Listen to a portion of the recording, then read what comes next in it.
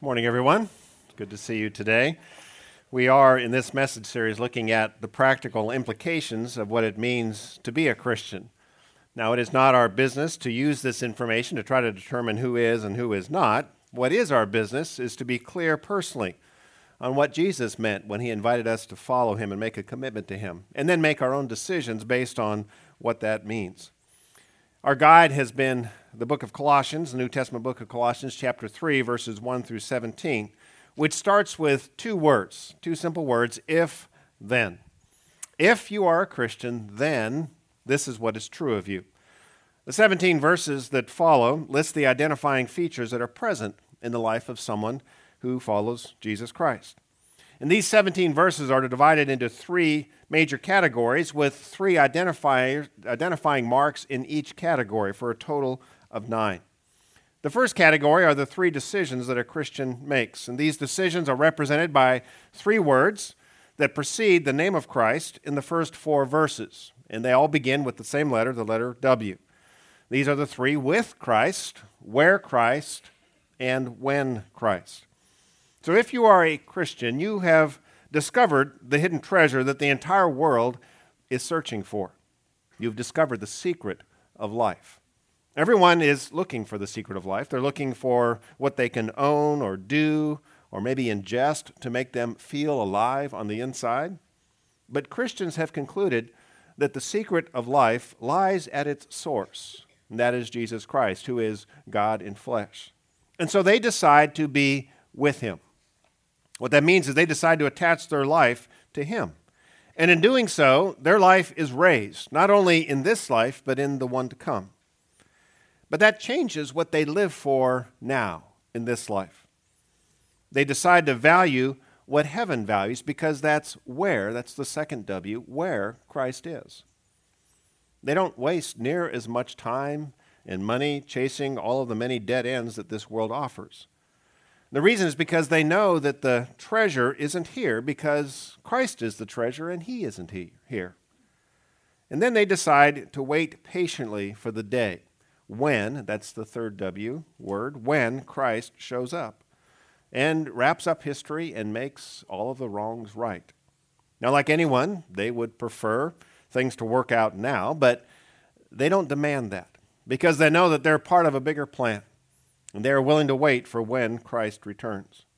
And so with these three core decisions in place, Christians then go to work on the implications of these decisions. They put in place 3 practices. This is the next section of the verses in Colossians 3. 3 practices. First of all, the old practice of searching for buried treasure here is put to death. Not just once, but repeatedly, because we tend to keep forgetting that it's not here, and we start wrapping our hearts around something here and making it more important than God himself. So we practice over and over again, putting to death the search for buried treasure here.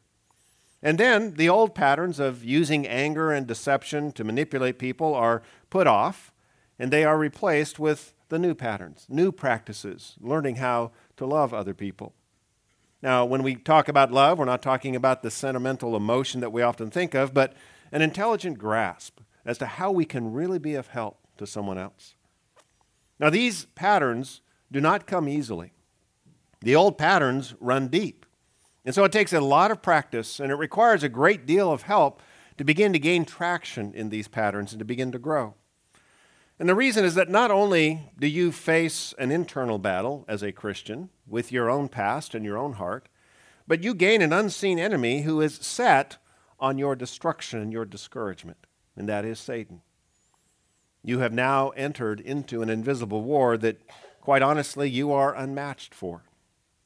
Now, thankfully, Christ, the one that you've attached your life to, has far more power than Satan or your past patterns.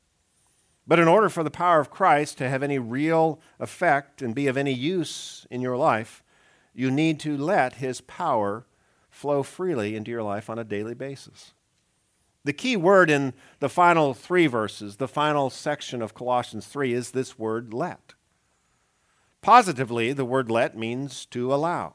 Stated negatively, it means to not prevent. So what is it exactly that we are to not prevent and to allow to enter into our lives? Well, it's speaking of the power of Christ. You see, we can make these three decisions, and we can begin to work on these three practices, but without help from Jesus, we're not going to be able to make much progress. We just simply don't have the power. And this is essential to understand. This is what powers the life of an authentic Christian. And the power of Christ that is available to help us comes in three forms. There is first of all, the peace of Christ. And then there are the words of Christ. And then there is the name of Christ. These three power sources are key to propelling us and growing us as followers of Christ. Now, like any power, Christ's power must be connected or be plugged in order for it to have any effect. And each power has a particular point of connection, a place in our lives that allows the power of Christ to flow into our lives personally. And at this connection point, we must make the decision on a daily basis to let his power free reign into our lives, flow into our lives. The let that allows the power of Christ's peace to help us, to give us strength, is the word rule. Or as it would be stated in the original language that the New Testament was written in, this is the way the sentence would have been heard, is, let rule Christ's peace in your hearts. The let for Christ's word, the second source of power, is the word dwell, or as it would be said, let dwell Christ's words in you richly. And the let for Christ's name, the power of Christ's name, is live, or as it says in English, do everything. Let live Christ's name in everything that you do. Now, these three together are kind of like the three prongs of a plug that allows us to access fully the power of Christ. Now, all of the electrical power in the world does no good if the appliance that's designed to be plugged into it is not plugged in. In a similar way, Christ's vast power, which is not impersonal like electricity, is his personal presence, but his vast power does us no good if we will not let his power have access into our lives. You know, his peace is there and has tremendous ability to calm us in the most dire of circumstances. But if we won't let it rule in our hearts, his peace is of no use to us. It will not help us. His word is there. It's present. It's available for us. But if we don't let it dwell in us richly, then we will gain no benefit from it. His name is the name that is above every name. There is no name that is more powerful than the name of Jesus Christ in all of creation. But if we don't understand how to use it and use it on a daily basis, well, then it doesn't matter how great his name is. It's not available to us because we're not letting the power make contact with our life. And we're going to look at each of these in turn, but today we're going to turn our attention to the first prong of these three prongs of power, and that is Christ's peace. Here's what it says in Colossians 3, verse 15, the first verse in this final section. It says, "And let the peace of Christ rule in your hearts, to which indeed you were called in one body, and be thankful." Now, if you are worried or restless or agitated on the inside about the future, that will power down any effort that you are putting into rearranging the practices of your life. If you are anxious, agitated, you will return most likely to the recent patterns of searching for buried treasure here. And you will go back to the old familiar ways of trying to manage the people in your life rather than love them. Because whenever we're in turmoil on the inside, we go back to what is familiar, what is comfortable to us. And it will just power down any effort you're making in trying to put on these new patterns and to begin to grow in your relationship with Christ. Now, Jesus has the kind of peace that can rule a heart, even in the most difficult of circumstances. But in order for that to become a reality, we need to let that peace rule in our hearts. We have to make the decisions to allow that peace to rule. How do we do that? Well, the word rule here means to be the referee over. And a referee applies the rules of a contest on the field of play. What's the field of play that's being talked about here? It's our hearts. Our hearts are not just our emotions, but also our thoughts that drive many of our emotions and produce them. And so what this is saying is, let the peace of Christ blow the whistle on your heart whenever your thoughts are out of bounds. Allow his peace to rule. Now, like in any sporting event that has referees, the players must first understand and agree to the rules. Without that, the referee can blow the whistle all he or she wants. The referee's whistle will have no effect. It will have no power. There has to be an understanding of what the rules are of the particular match that's being played in order for the whistle to mean anything. And it's the same for us. If the whistle of Christ's peace is going to blow on our lives whenever we're stepping out of bounds and heading into areas where he will not give us peace, if we don't understand where those boundaries are and if we don't agree to those boundaries, then the whistle of Christ's peace will have no power. It will have no effect in our lives. So what are the rules that apply to the peace of Christ? Well, I want to offer 3 to you this morning. The first one is the team rule. The team rule. There is a big difference in professional baseball between the 2 major leagues, the American League and the National League. Now, just by looking at a baseball game, you wouldn't be able to see this difference, probably. The players look very much the same on both leagues. They use the exact same equipment. The fields they play on look very similar. The infield's identical. The outfield is somewhat different, but very similar.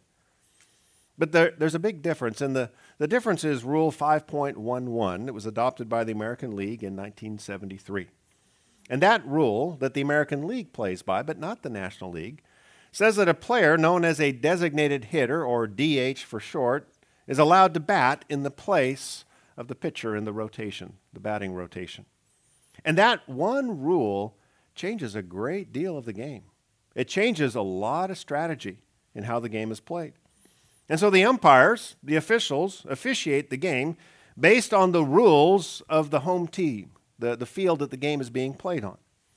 And by joining a team, either in the National League or the American League, the players agree to play by the rules of that league.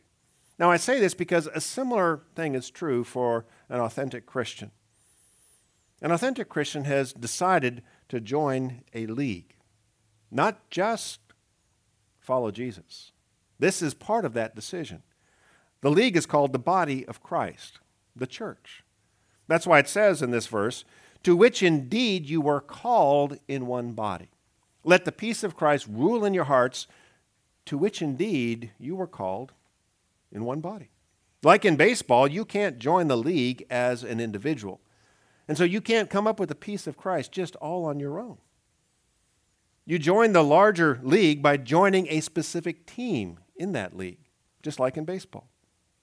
So authentic Christians are not just individuals who are following Christ all by themselves. And therefore, if they try to come up with the peace of Christ all by themselves, they will find there is very little available. Authentic Christians have joined the overall body of Christ by attaching themselves to a team, a church that is part of that league, part of the body of Christ. Now, you can't see this by looking at a person. Just like looking at a baseball player, they look all the same. The field of play is the same for everyone else. Christians drive on the same freeways. They go to the same places of work. They shop in the same grocery stores. You can't tell the difference just by looking. But on the inside, authentic Christians live by a very different set of peace rules than the people of this world do. Jesus referred to this in John 14, verse 27. He says, peace I leave with you. He's talking about the fact that he's about to return to heaven. But what he is going to leave is peace. My peace I give you. I do not give to you as the world gives. Do not let your hearts be troubled, and do not be afraid. So Jesus is saying, I'm going to leave peace here. I've come to bring peace to you. Now, please understand that it's a very different set of rules, or a very different kind of peace than the peace that this world offers. You see, every culture throughout history in the world offers rules of peace. They put out their own peace rules.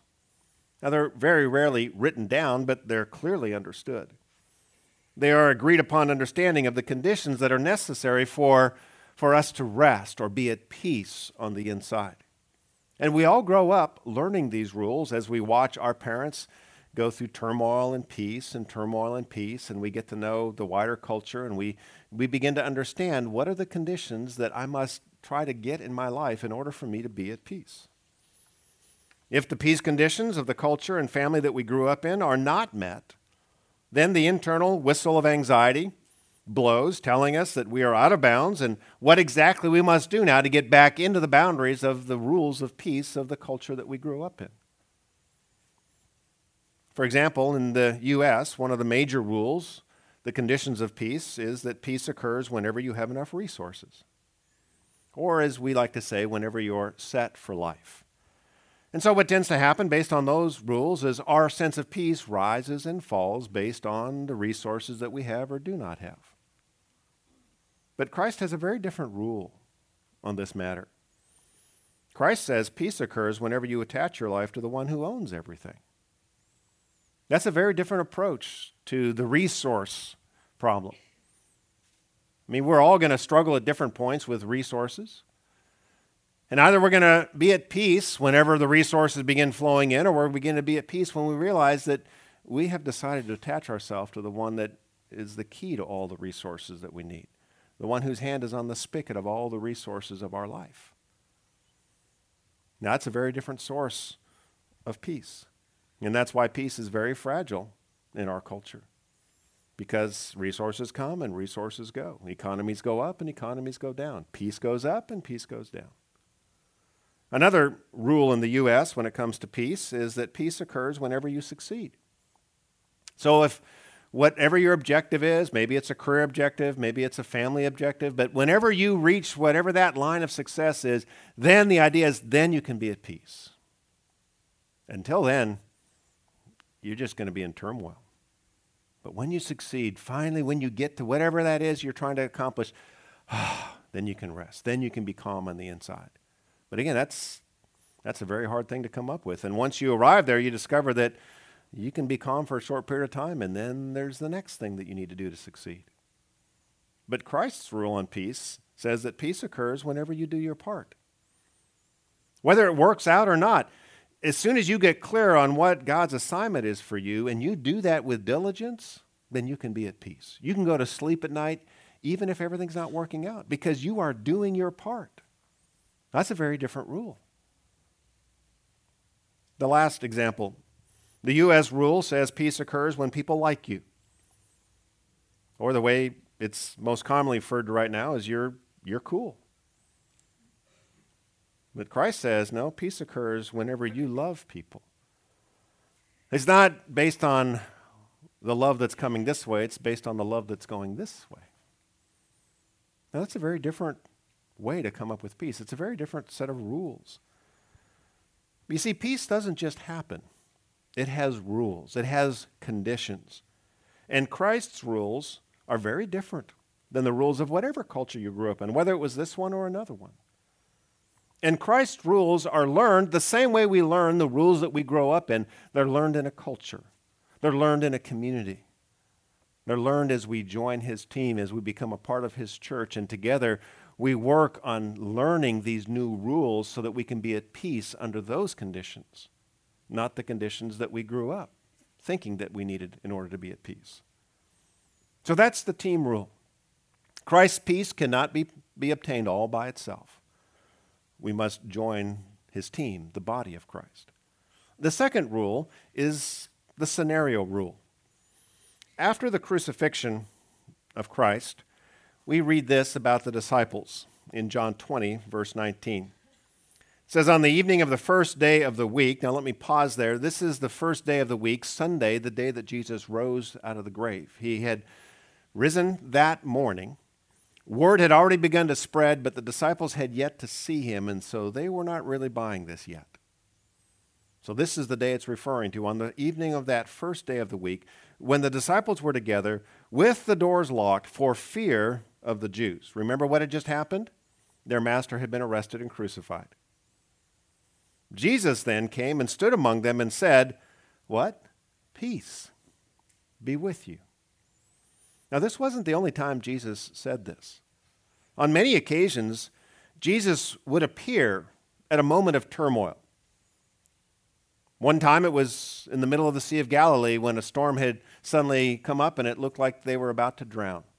And Jesus came walking on the water and said, "Peace be with you." So he would say this often.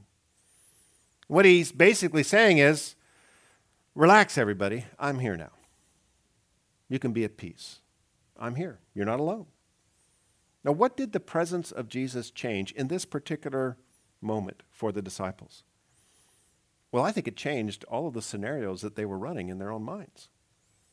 I mean, before his death, it was clear if you read the story of the Gospels that they had been running scenarios about where they might end up in the leadership structure on his leadership team once he had defeated Rome and set up his new government, which is what they fully expected him, the Messiah, to do. But then he was arrested, tried, crucified. And after his death, they were running some very different scenarios, and I wonder what my position will be in the leadership of the government. That changed their scenarios. Now they were running scenarios about how exactly will I be captured, in what way will I be tortured, and how will I die a horrible death.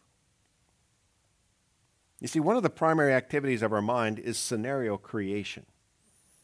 If you were to see a transcript of your thoughts, you would be amazed at what a high percentage of them are just trying to run scenarios about the future. And that's not a problem. That's how we analyze. And we try to figure out, what the current facts are and make decisions about the future. But when we run our scenarios, we tend to use two pieces of input to create our scenarios. We consider our past experience, what we have seen, what we've experienced, what we've observed, and we take that data and all that we've learned about the patterns of life and the way things are. And then the second piece of information we use to create our scenarios is we just then naturally project what might happen based on what we know of the facts and what we know of the past. So we kind of take what's been happening and we just continue the graph out. If things are heading down, we just assume, this is going to crater in about 3 months. But if we change this and we think, this is what happens when you do this, and then things should get better. And so we just create scenarios based on our own personal past experience, and then we just naturally project those. Those are the two ways, the two pieces of information we use to create our scenarios. And this is what the disciples were doing. The disciples had seen messiahs in the past come and go. Messiah wannabes. Individuals rise up and say, "I'm the Messiah." They were not, and they were arrested, and they were killed, and they knew what happened to the followers of those people. Those followers were often tracked down, and they too were killed. So that's the scenarios they were running. They'd seen this before. Their past experience told them, we know what's coming next. That's why they were in this room behind locked doors for fear of the Jews. They knew what was going to happen. That was the scenarios, and they were accurate. But then Jesus showed up, and that changed everything. That changed the scenarios from worry to peace. Why? Well, God is now in the room, and that makes a big difference in what might happen. Whenever Christ is present, you have to add 2 new pieces of data to your scenario creation. There's more going on now than just whatever your past experience thinks might work and whatever you naturally project. No, the additional data you need to add to this scenario that you're trying to create is the past history of what God has done. There's a long history, many stories of God doing the unusual and God turning the impossible around and making it possible. So if you're going to run a scenario and God is present, well, then that just expands the number of things that might happen. And so when you do your projection, you can't just do natural projection because now you have the supernatural presence of God. You have to do some supernatural projection. What might God do that would be above and beyond anything natural in this situation? That's why you can be at peace, because you can create different scenarios now. Now, I'm like you in that I spend a lot of time and mental energy running scenarios, and oftentimes they drift into the fear and the worry part of the scenario creation. One example was about 3 months ago. I was working in the office on Saturday back in February, when I heard the sound of sirens, which that's not unusual on this property because there's a firehouse right down the road there, and so we hear sirens going by all the time. But in this case, they didn't go past. They stopped. And I thought it sounded like they stopped on our property. So I stepped out of the office and saw 3 fire trucks in our parking lot. And one of the firemen hauling a hose from the truck this direction. Now that is not a peace-generating sight. Well, Upward basketball games were being played on the site, and there was probably a couple hundred people or so that are on the site at that point. And the vendor that we were using for food on that day had accidentally started a fire in our outdoor kitchen back there. And as the fire grew, the propane tanks under the cooking area started heating up and hissing, and it sounded like they were about to blow. Now, thankfully, we had some very quick-thinking coaches and parents that evacuated the kids and the families all the way to the parking lot on that side of the property. And the fire department got here and extinguished the fire very quickly. But 2 of the workers of this vendor were injured and were taken by ambulance to the hospital. And as the ambulance pulled away, I got word that it sounded like one of them was in pretty bad shape. So when the fire trucks finally, finished their work and cleaned up everything, and they left, I began running scenarios. I first began running death scenarios. What if this worker dies? And then I began to run lawsuit scenarios. And then I began to run fire inspection scenarios. And then I began to run angry parent scenarios. And at that point, the peace of Christ whistle blew in my heart. It said, hey, time out. Now, just to be clear, it was not audible, but I had a thought. And the thought was, you're not thinking and adding in the presence of Christ in this moment and in this situation. You're just taking your past experience and the data of what's happened, and you're naturally projecting what you've seen happen in many situations like this before, or heard of happening in many situations like this before. But you've got to add Christ to the mix. You've got to add the presence of God here. Now, to be honest, I am too analytical of a person to just simply leave it at, well, Jesus is going to work it out. That, honestly, I wish that could just help me. Just the thought of, Jesus is present, be at peace. But I can't just say, Jesus is here, I'm good, I'm going back to work. I have to come up with replacement scenarios for those worry scenarios. And those don't come naturally. The worry scenarios, that just fires. That just pops all over the place in my mind. The Christ is present scenarios, I've got to think about that. And so I thought, given what I know of what God has done throughout history in the past, and what he might do in this situation, let me try to imagine what God might be doing in this situation. What is Christ going to do here? Now, you never know what God will do. You can't create these scenarios as a demand that God will do what you're imagining might happen. You can't then set your hearts on these as an expectation, because God will do what he will do. He will not take orders and do what you want him to do. You can pray about these scenarios, but the purpose of these scenarios is to add more data to your thinking and your heart than your normal worry scenarios. And so I have to get specific in creating these scenarios, and so I came up with a couple scenarios that day. One scenario was, about this worker that was in critical condition. I thought, I don't know what God's doing. I don't know this man very well. But maybe God's wanting to do a deep work in his life at this point. And I just know from my own experience, it's often some of the harder parts of my life that I look back and I'm grateful for now. I wasn't then, but I'm grateful for now because those have been key points of growth and depth for me. So I thought, I don't know, but I wonder if maybe God is trying to get a hold of this man's life in a deeper way. So I imagined what that might look like. And then I thought, maybe God wants us to, my second scenario is maybe God wants us to improve something about our overall safety plan so that we're better prepared for the future. And we've worked really hard at coming up with safety scenarios and trying to figure out how to make this campus as safe as possible, but there's always room for improvement. Maybe God knows some things that we need to shore up. And maybe that's some of the good that he's intending out of this. And that's about as far as I could go. Created those two. But as I replaced my oh no scenarios with the Christ scenarios, Christ's peace began to replace the knot in my stomach and the worry in my heart. Now, to be honest, it didn't go away completely, but it diminished. The waters of my heart went from raging storm to kind of a bubbling brook a little bit more. And now, 3 months later, I can see the hand of God at work through this fire. The worker who was injured recovered fully. And I don't know all of what God is doing in that man's life, but I know from what he has said that he was deeply moved by the love of this church and our concern for him.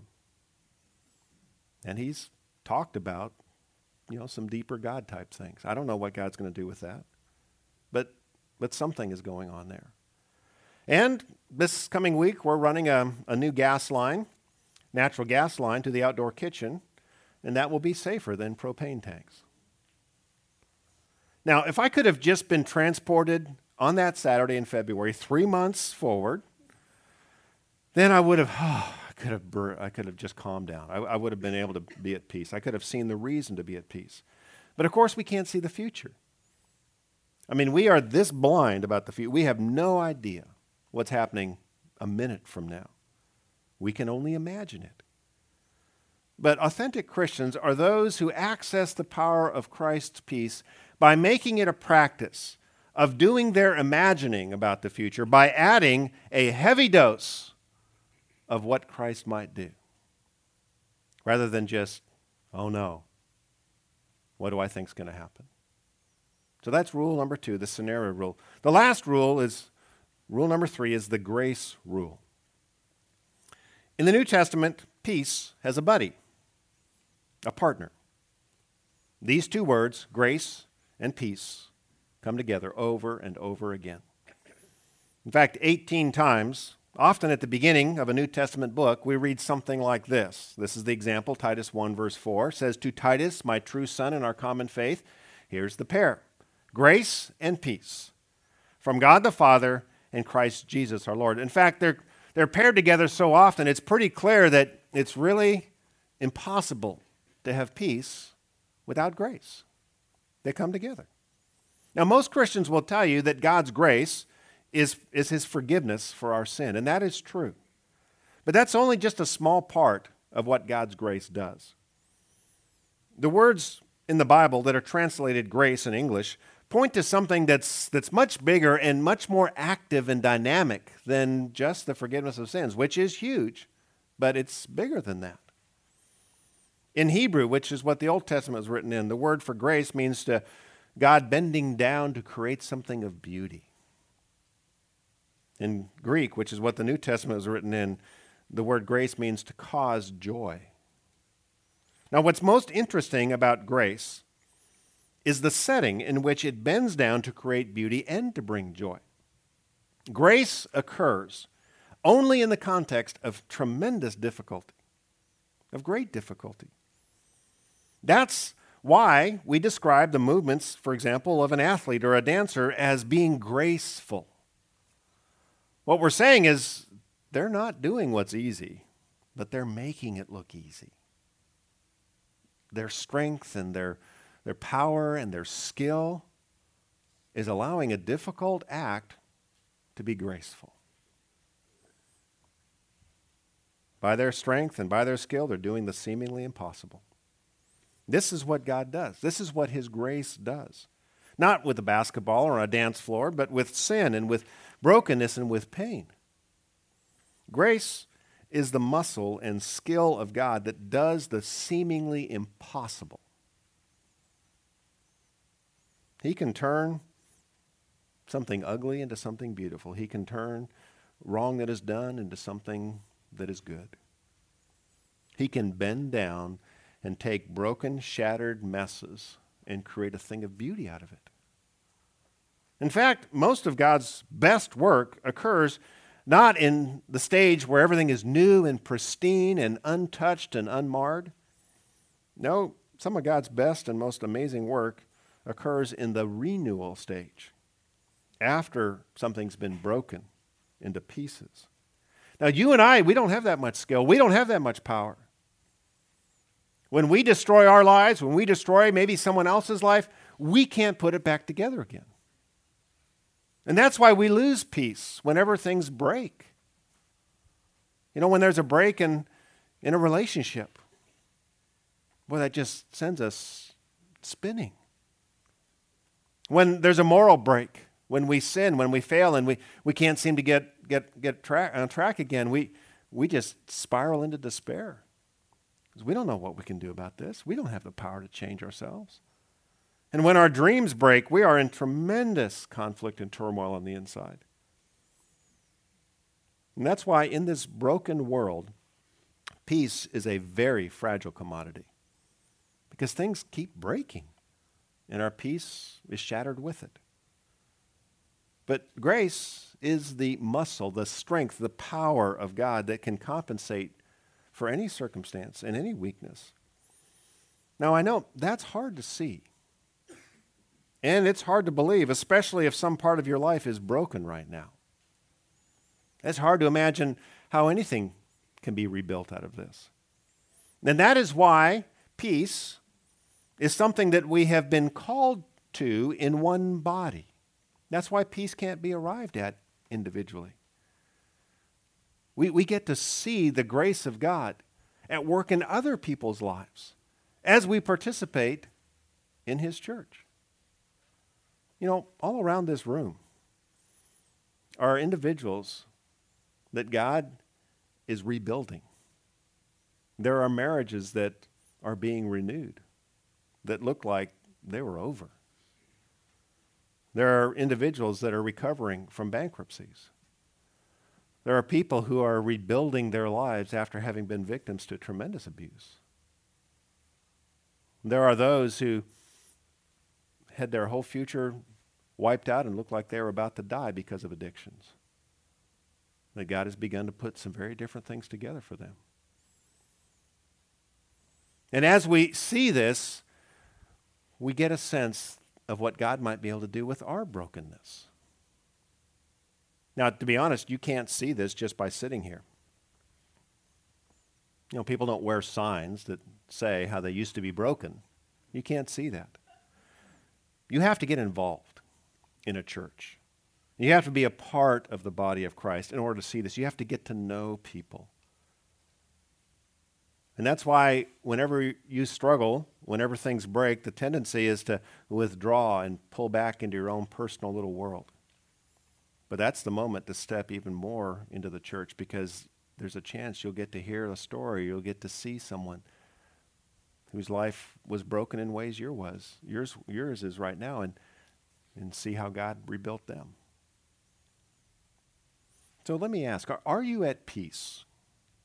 If we could see the inside of your heart, if you could see the inside of your heart right now as a body of water, would it be still? Would it be at rest? Or would there be white caps and waves and turmoil and rapids?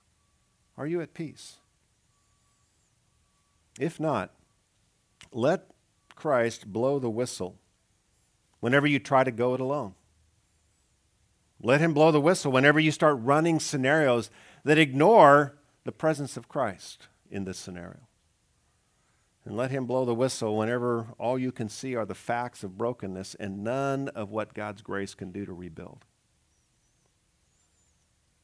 So I want us to read this verse together as I wrap up today. This is Colossians 3:15. We'll go ahead and project it on the screen behind here. So let's read this together, Colossians 3:15. And let the peace of Christ rule in your hearts, to which indeed you were called in one body, and be thankful. Let's pray together. Father, we see reasons all around us for our hearts to be in turmoil, not in peace. Many times we wake up in the middle of the night churning on the inside, thinking about what is coming or what has just happened. And as our lives and our thoughts are drained by anxiety and worry and turmoil, we are drained of the power to work on the practices that you have called us to work on. So Jesus, we thank you for your peace, the peace that you left here, a very different kind of peace. And we need that peace. Just this coming week, if we were to be able to enter this week with a sense of peace and calm, what we could accomplish with your help and how we could love people would dramatically increase. But if we get into our own heads and our own minds of worry and anxiety, we're not going to be able to do what you call us to do. So we ask that you would help us to let your peace rule in our hearts. Give us ears to hear your whistle blow when we're out of bounds, when we try to go it alone rather than as a part of the team, the body of Christ, whenever we're running scenario after scenario of disaster and not factoring you in at all. And whenever we are just looking at the facts and not what your grace can do. We thank you for your peace, and we ask that you would help us to gain your peace. May we let your peace rule in our hearts. We ask this now in the name of Jesus. Amen.